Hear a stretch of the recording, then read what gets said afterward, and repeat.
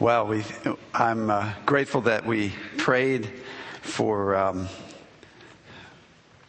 me in explaining God's Word this morning, because the passage that we have before us this morning is a verse that puts in front of our eyes a truth that we have to be careful about when we interact with it. For if we're not careful, we'll bounce off of it and go in a direction that God doesn't intend. It's an easy truth to misunderstand. And so I'm grateful that we've prayed and asked that God will work and help us as we look at this verse. Turn to 1 Timothy chapter 4. If you're using one of our Bibles, it's on page 1411. In this passage, we've been moving through. If you're a guest with us, we're working our way through the book of 1 Timothy, and we've come to verse 16, the last verse in chapter 4. But in order to give us the context, we'll start reading back in verse 11. In verse 11, it says, "Prescribe and teach these things. Let no one look down on your youthfulness, but rather in speech, conduct, love, faith, and purity. Show yourself an example of those who believe. Until I come, give attention to the public reading of Scripture, to exhortation and teaching. Do not neglect the spiritual gift within you, which was bestowed on you through prophetic utterance, with the laying on of hands by the presbytery.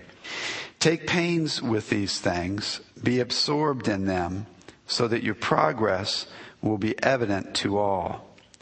Pay close attention to yourself and to your teaching. Persevere in these things, for as you do this, you will ensure salvation both for yourself and for those who hear you." Like I said, we'll focus on verse 16, which says, "Pay close attention to yourself and to your teaching.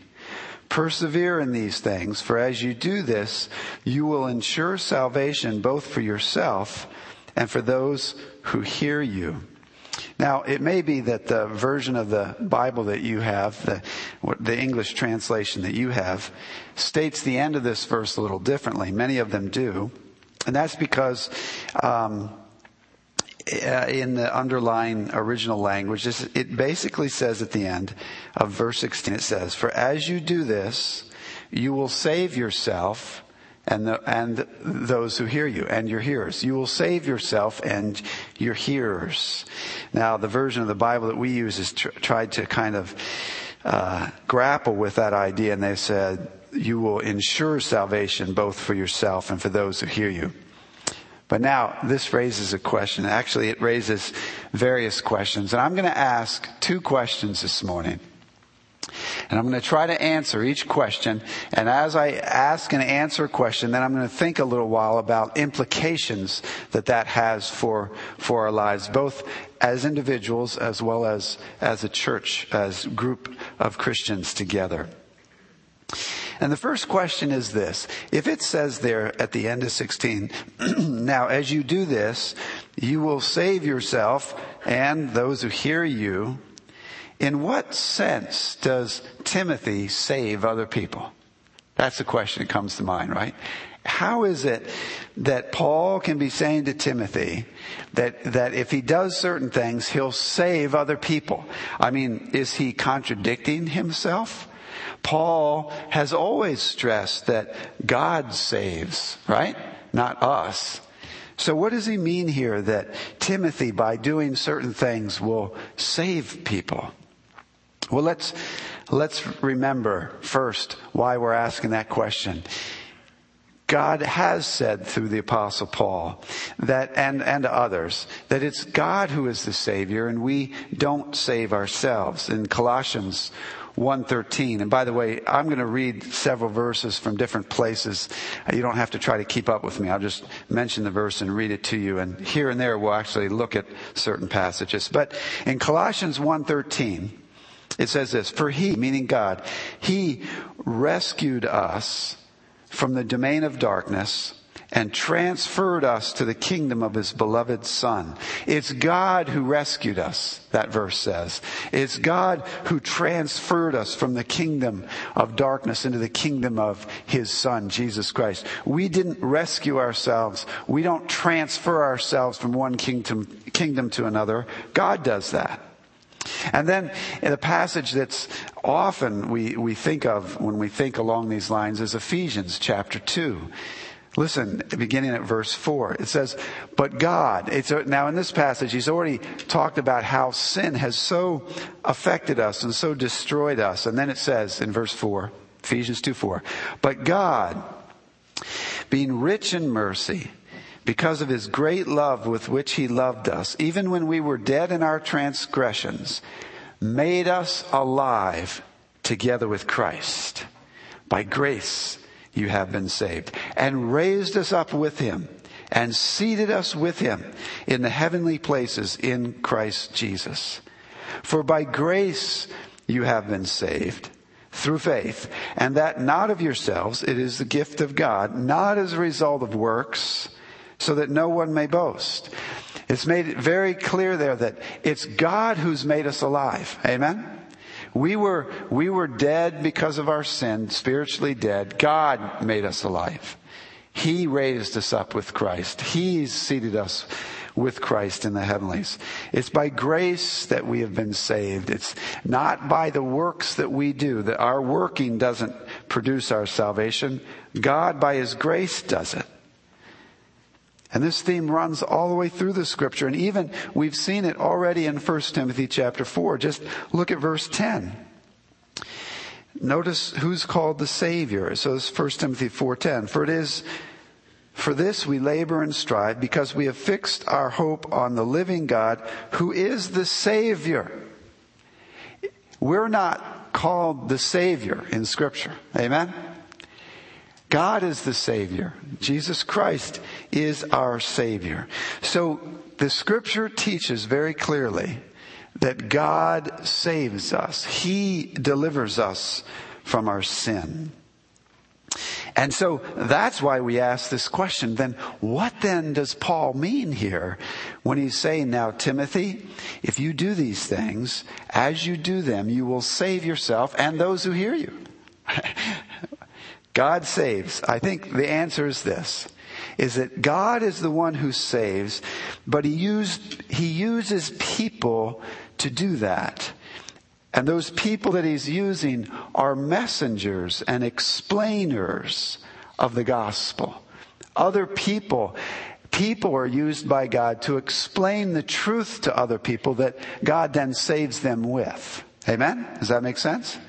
And so sometimes Paul and even some of the other apostles will speak as if they're saving people, or another person like Timothy will save someone. But what their meaning is that you're just doing your part. You're transferring the message from God to others, and God is then saving them. You know, in 1 Corinthians chapter 9, verse 22, listen to what Paul said. He said, to the weak I became weak, that I might win the weak. I have become all things to all men, so that I may by all means save some. Now that's the same one that's just said that it's for by grace that we're saved. It's not by our works. Paul knows that he doesn't actually save them, but he's saying, I'm going to do everything I can so that God will use me and the message through me in other people so that they will become saved. And so in that sense, he says, I do everything I can so that I can save people. James, the apostle, said the same thing in chapter 5, verse 20. He said, let him know that he who turns a sinner from the error of his way will save his soul from death. But James knows that it's not the actual person saving their soul. Here, he's just being used by God to do that.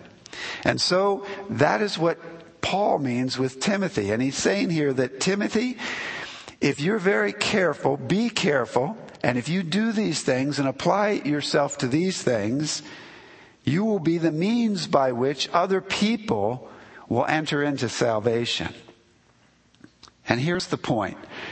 And the point is this, that people and what they teach or explain or speak are used by God in the process of God saving other people.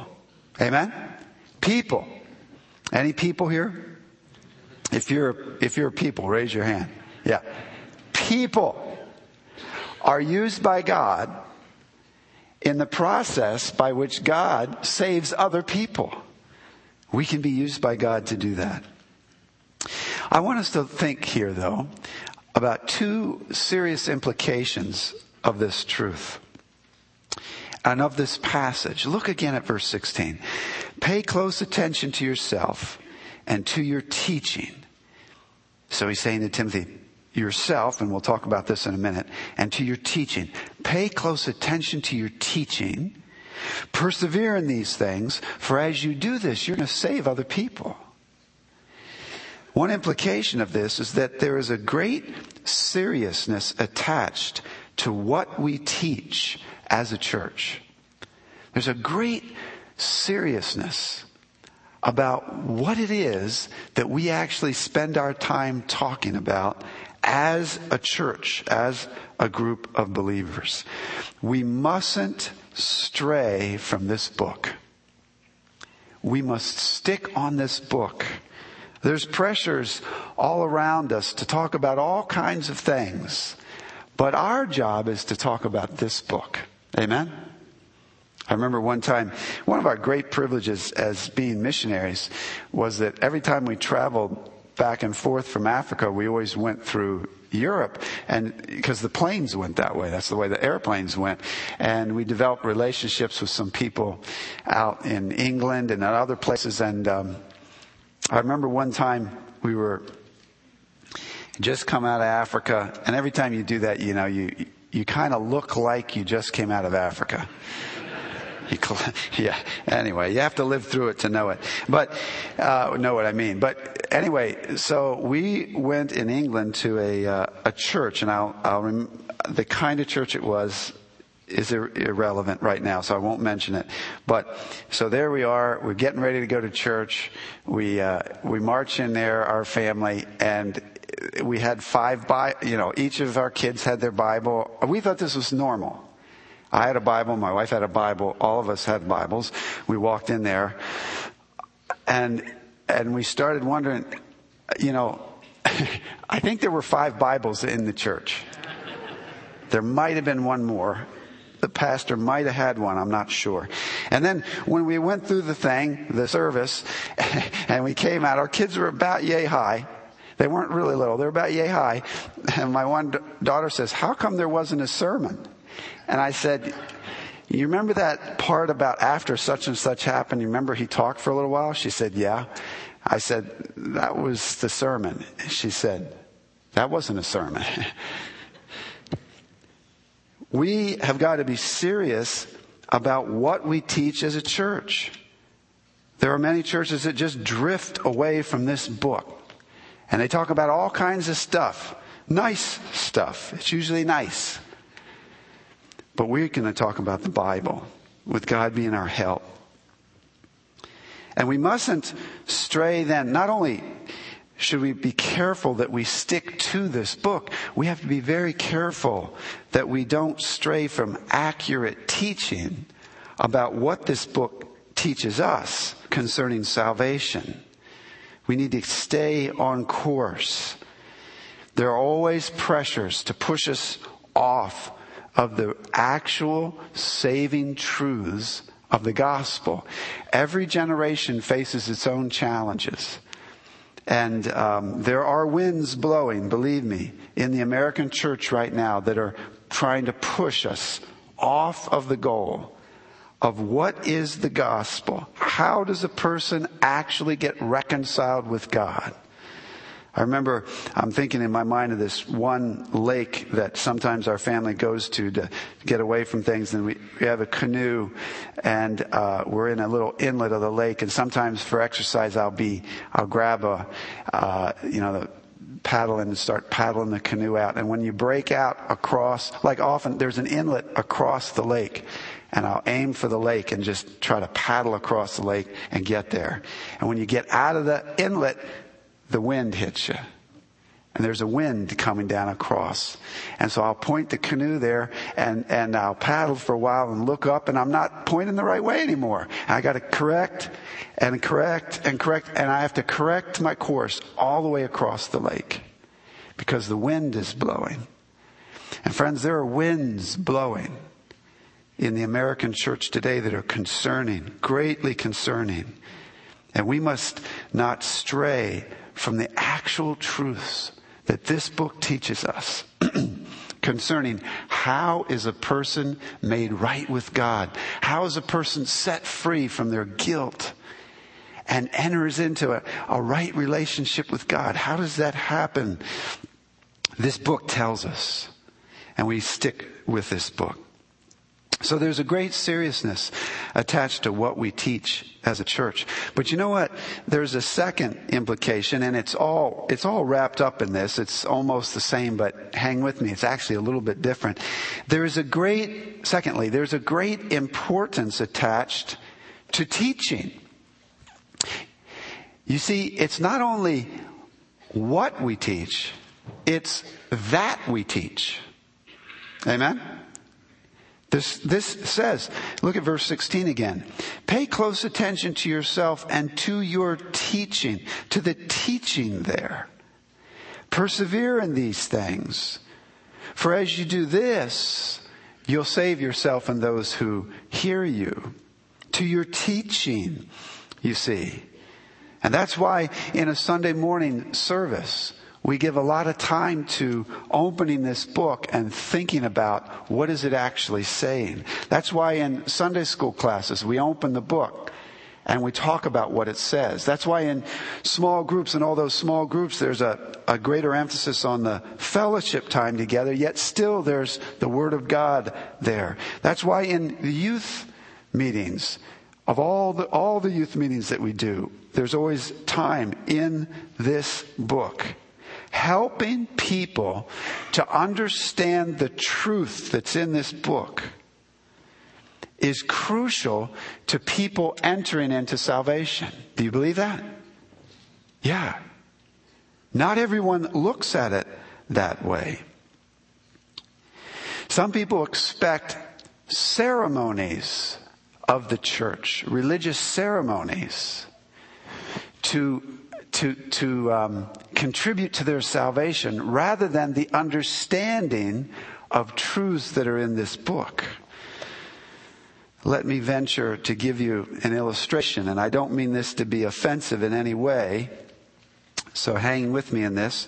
And if you're a guest, I don't usually spend time talking about other churches. That's not where I'm coming from, but I think it's important enough for me to say this, and I'm not mentioning any names of churches, but it's important for you to catch the distinction that I'm trying to make right now. I want us to think for a moment about communion, the Lord's Supper, okay? The Eucharist is called in some places, but Eucharist, Lord's Supper, communion.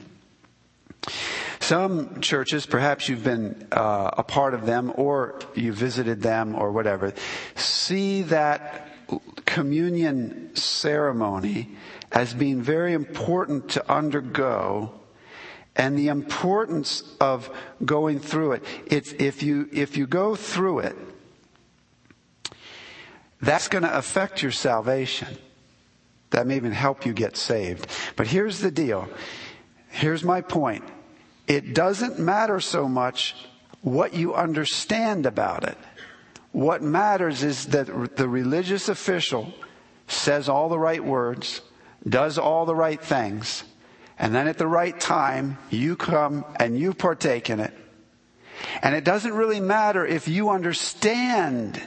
What matters is that you have undergone this ceremony or rite. Do you understand? You catch that?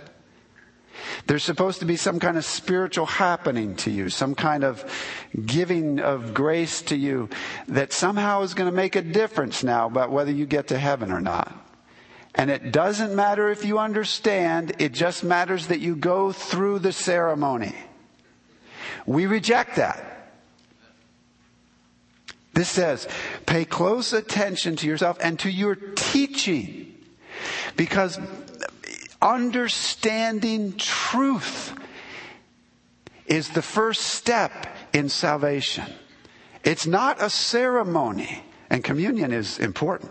I'm not saying that it's not important, but it's not ceremonies. It's not rites that get you to heaven, that get you reconciled with God. The first step is understanding truth. Jesus said in John 8 to those Jews who had believed him, he says, if you continue in my word, you are truly disciples of mine. And you will know the truth. You will know the truth. And the truth will set you free. Amen? It's in John 8, 31 and 32. It's the understanding of truth as God opens my mind and I comprehend things that I never comprehended before. That's the first step of being saved. And so there's great importance in teaching. And we will, by God's help, always teach. We'll spend time in this book and we'll strive for us to understand it, because that's where salvation is found. Well, let's go on to the second question. Second question then. It says here, pay close attention to yourself and to your teaching. Persevere in these things, for as you do this, you will both save yourself and those who hear you. Well, the second question is, in what sense does Timothy save himself? What does Paul mean here? You'll save yourself, because we already know that it's God who saves, but what do you mean by that? Maybe, did he mean that Timothy wasn't saved? Did he mean that? Well, actually no, and you can see that really quick. If you look at 1 Timothy 1, verse 2, he says, to Timothy, my true child in the faith. No, Paul did not look at Timothy as being unsaved. So that wasn't it. Well then, what did he mean? Did he mean that Timothy, if he wasn't careful, could lose his salvation? Is that what he meant? Well, we have to look at places in Scripture that teach us about that. And we see very clearly that if a person is truly reconciled with God, they can't become unreconciled with God. If they're truly born again, they're not going to be unborn again. Jesus, in John chapter 10, he said this, my sheep hear my voice, and I know them, and they follow me, and I give eternal life to them, and they will never perish, and no one will snatch them out of my hand. My Father, who has given them to me, is greater than all, and no one is able to snatch them out of the Father's hand. I and the Father are one. The picture Jesus gives us there is beautiful. He says, if you're one of God's, He's taken you in His hand, and nothing can get His fingers off of you. Amen? Amen. And even Jesus said in John 6:44, listen to this. He said, no one can come to me unless the Father who sent me draws him, and I will raise him up on the last day. This is a beautiful verse. Jesus is saying nobody comes to faith in Jesus Christ unless the Father draws that person to faith. And then Jesus says, and that person I will raise up on the last day. The end is sure, because it's God who saves. Amen? Amen. But the Bible is not a systematic theology book. It's interesting. What do I mean by that? Yeah, most of you don't have a systematic theology book on your shelf, and that's not so bad. I have a bunch of them. They're great. They're always big, really big. They're always like almost bigger than the Bible, and you wonder about that. But anyway, and then what they do is they try to take the Bible and in logical form, they try to arrange the truths of the Bible in a big outline that makes sense. Okay. And it's helpful. I have lots of them. I refer to them. But it's interesting to me that God didn't give His truth to us in that form. He gave it to us this way, with stories and prophets thundering, with other stories about Christ coming and the new church growing, and then epistles written. And then the book of Revelation. You see, God wrote it differently, and he did it that way for a purpose. And in his writings, although we know that one who is truly born again will be raised up on the last day, he also has things like this in 1 Corinthians 15, verse 1.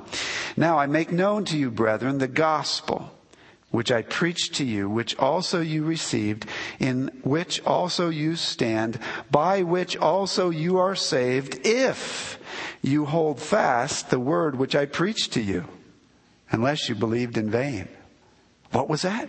He says, in this gospel you're saved, if you hold fast the word. Implying that if you don't, what then? And then turn with me to Colossians. Turn with me to Colossians chapter 1, verse 22 and 23. It's on page 1400, if you're using one of our Bibles. This is beautiful. It says, yet he... Oh, wait for a second. I hear the pages turning. Colossians 1, verse 22. Yet he, meaning Christ, has now reconciled you in his fleshly body through death. It's pointing there, you see, to his death on the cross, where that great transaction was made. Jesus stood in for us and satisfied the justice of God for us. And he says, he's reconciled you through that death, not through what you did, but through that death. He says, in order to present you before him holy and blameless and beyond reproach. After we die, he says, if you're in that death of Christ, if that's counted for you, if you're in it, you've been reconciled to God through that death of Jesus Christ. In the end, after death, you'll be presented before God, not in fear, but holy and blameless and beyond reproach. You'll be okay before God. This is good news. But look at verse 23. If indeed you continue in the faith, firmly established and steadfast, and not moved away from the hope of the gospel that you have heard. If you continue in it, if you're not moved away from it, yes, then you will be presented before God holy and blameless. And what I want to say here is that this, I believe, is the tension that we feel that rises up here in 1 Timothy 4:16, where Timothy is being told by Paul, you've got to pay attention to yourself. You've got to pay attention to your teaching, because by doing that, you'll save yourself. You'll finish the race. You'll get to the end still in the faith, is what he's saying. People and what they teach and what they hold on to are used by God in the process of ensuring that they themselves and others finish their life in the faith. That, I believe, is what's being said here in 1 Timothy 4. Let me say it again. People and what they teach and what they hold to are used by God in the process of ensuring that they themselves and others finish their life in the faith. Let's think about this for a minute. I think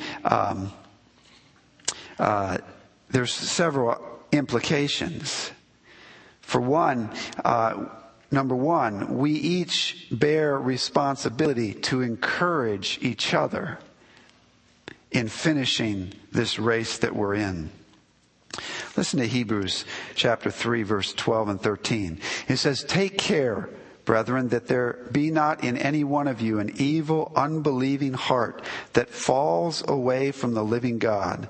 But encourage one another day after day, as long as it is still called today, so that none of you will be hardened by the deceitfulness of sin. You see, our part, we bear a responsibility for each other.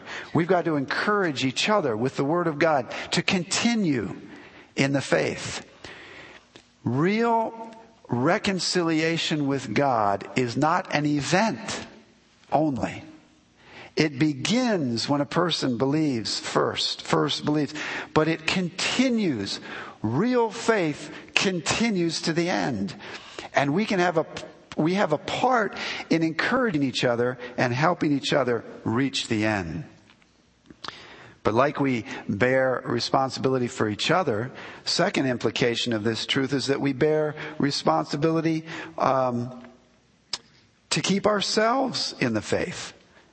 Listen to 1 Corinthians chapter 9, verse 26. Therefore I run in such a way as not without aim. I box in such a way as not beating the air, but I discipline my body and make it my slave, so that after I have preached to others, I myself will not be disqualified. Even the Apostle Paul said, I look carefully to myself because I don't want to be disqualified. I want to reach the end.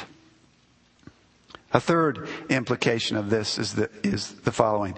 We must not allow ourselves to be deceived into thinking that we in any way earn our salvation. Hopefully you're still there at Colossians. Look again at what it says in verse 22. Yet he has now reconciled you in his fleshly body through death. That's how a person is reconciled with God, is through the death of Jesus Christ on their behalf. Then look verse 23. If indeed you continue in the faith, and it says in the faith. It doesn't just say in faith, it says in the faith. Meaning there is a faith, and that faith is in the Jesus and his death for you. Amen? That's the faith. And he's saying, if you continue in that faith, and then he says, and not moved away from the hope of the gospel. The hope of the gospel is Jesus Christ. Amen? And we must be careful. Each of us must be careful. That Satan, the great deceiver, doesn't move into our life and get us thinking that somehow we are meriting or earning our own salvation. The faith, the hope is in Jesus Christ and Jesus Christ alone. And you won't finish in the race. You'll be disqualified. You'll fall away from the faith if you begin to think that you are adding to what Jesus did on the cross. Nothing you do adds to that. That's where your faith is. And then lastly, I want to end on this. We must not allow ourselves to be deceived into thinking that we can live however we want because someday in the past we professed faith in Christ. You see here in now we're back 1 Timothy 4:16. He says, pay close attention to yourself and to your teaching. He's saying, pay attention to yourself, Timothy. Pay attention to yourself, your life.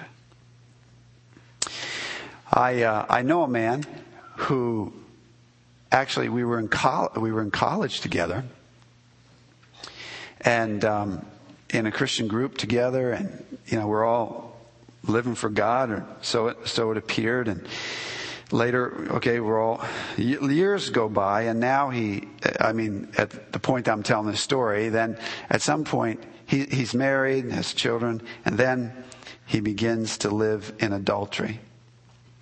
So he's with another woman and cheating on his wife, but it all comes to be in the open. He's confronted with it and he refuses to repent. He refuses to stop. The elders of the church get him together. This is somewhere else. It's not here. It's somewhere far away. The elders of the church get him together, and they say, by the teaching of this Bible, you say you're a Christian, but this Bible, this is disagreeing with you. And he says, oh, no. I believed. So he's saying that, no, sometime in the past I said I believed. Yeah, but the scripture says you can't do what you're doing. That Christians don't do that. Christians who are actually born again don't just keep walking straight forward in sin, knowing it's sin, not remorseful, and they just keep on doing it and just keep on living that way. This book says, and he says, but no, I believed. What happens in a case like this? You see, the elders were right. They were saying to them, this book gives you no assurance that you are a Christian. None. But some of you, I know, you're thinking, but.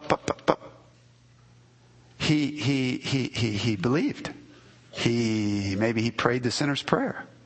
Maybe he raised his hand in a meeting someday. Maybe he came up front. But he believed. Listen to me. He said he believed. And that's all you and I know. He professed to believe. That's all you and I know. But now, today, he lives in blatant sin against God, willingly sinning against God, not turning back from it. And he has no assurance from this book that he's a Christian. Just because he said something in the past, that saying something in the past does not mean anything if his life doesn't match it. Timothy, Paul says, pay close attention to yourself and to your teaching. Because, see, people say, but he believed, and those who really believe can't lose their salvation, right? Well, here's the way the Scripture's written. The Scripture says, those who really believe persevere to the end. And he right now is not persevering to the end. No, you see, he professed to believe. Only God knows the heart. But you can't just say that because I prayed some prayer back in the past, or because I said something and other people say, hey, you're a Christian now, congratulations. But you're living in direct opposition to what the Bible says. You're going to bank on that back there where you said something, I believe, to give you confidence. The Scripture says no. You've got to walk with God. Your life has to show and match up with your profession. Now, we all sin. We all sin. But hopefully this illustration is helping you see that. But we don't all live in willful, direct disobedience, knowing what we're doing, unremorseful, and not turning from it. We don't live that way. But we all fall here and there. Some of you may be living under the deception that you are a Christian, but you are really not. And may God use this passage to speak to you and to say to you, wait a minute. I'm not actually a Christian. And if that's your case, listen to God. He's speaking to you now. He's speaking to you and saying, turn and come and trust Jesus Christ actually and get into my hand, God is saying, so that I'll never let you go. If God is speaking to you, come to Him. Come to Jesus Christ. Run to Him. I'm going to be waiting down here after the service. An elder and his wife will be over here for prayer. You can talk to us or call and make an appointment and talk to me or any of the pastors. But turn to Christ. Really. Shed the deception that because you said something sometime in the past, that kind of somehow covers it.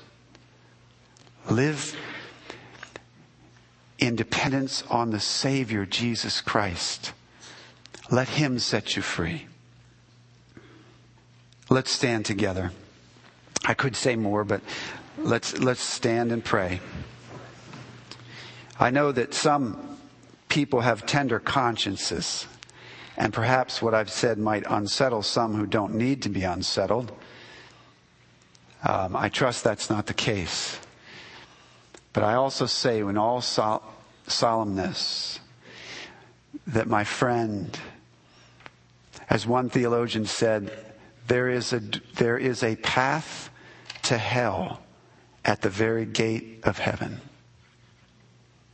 There are people that walk along and think they're making it right into heaven, and right before the gate they find out They actually have been on another path. Those who persevere to the end will be saved. That's what the scripture says. The scripture doesn't say those who pray some prayer in the past, bingo, I'm good. I can live however I want. The scripture doesn't speak that way. We speak that way. The scripture doesn't speak that way. And so I say to you, make sure that you are actually trusting in Jesus Christ and that He has actually saved you. And if you have any question whatsoever, let's talk. Father, I am not adequate to explain these truths, but your Spirit is adequate and more than adequate to take my feeble attempts and to speak into people's hearts. Do that this morning, O Spirit of God, for the glory of Jesus Christ and Him alone. And we trust you for this in Jesus' name. Amen. Amen. Lord bless. Lord bless.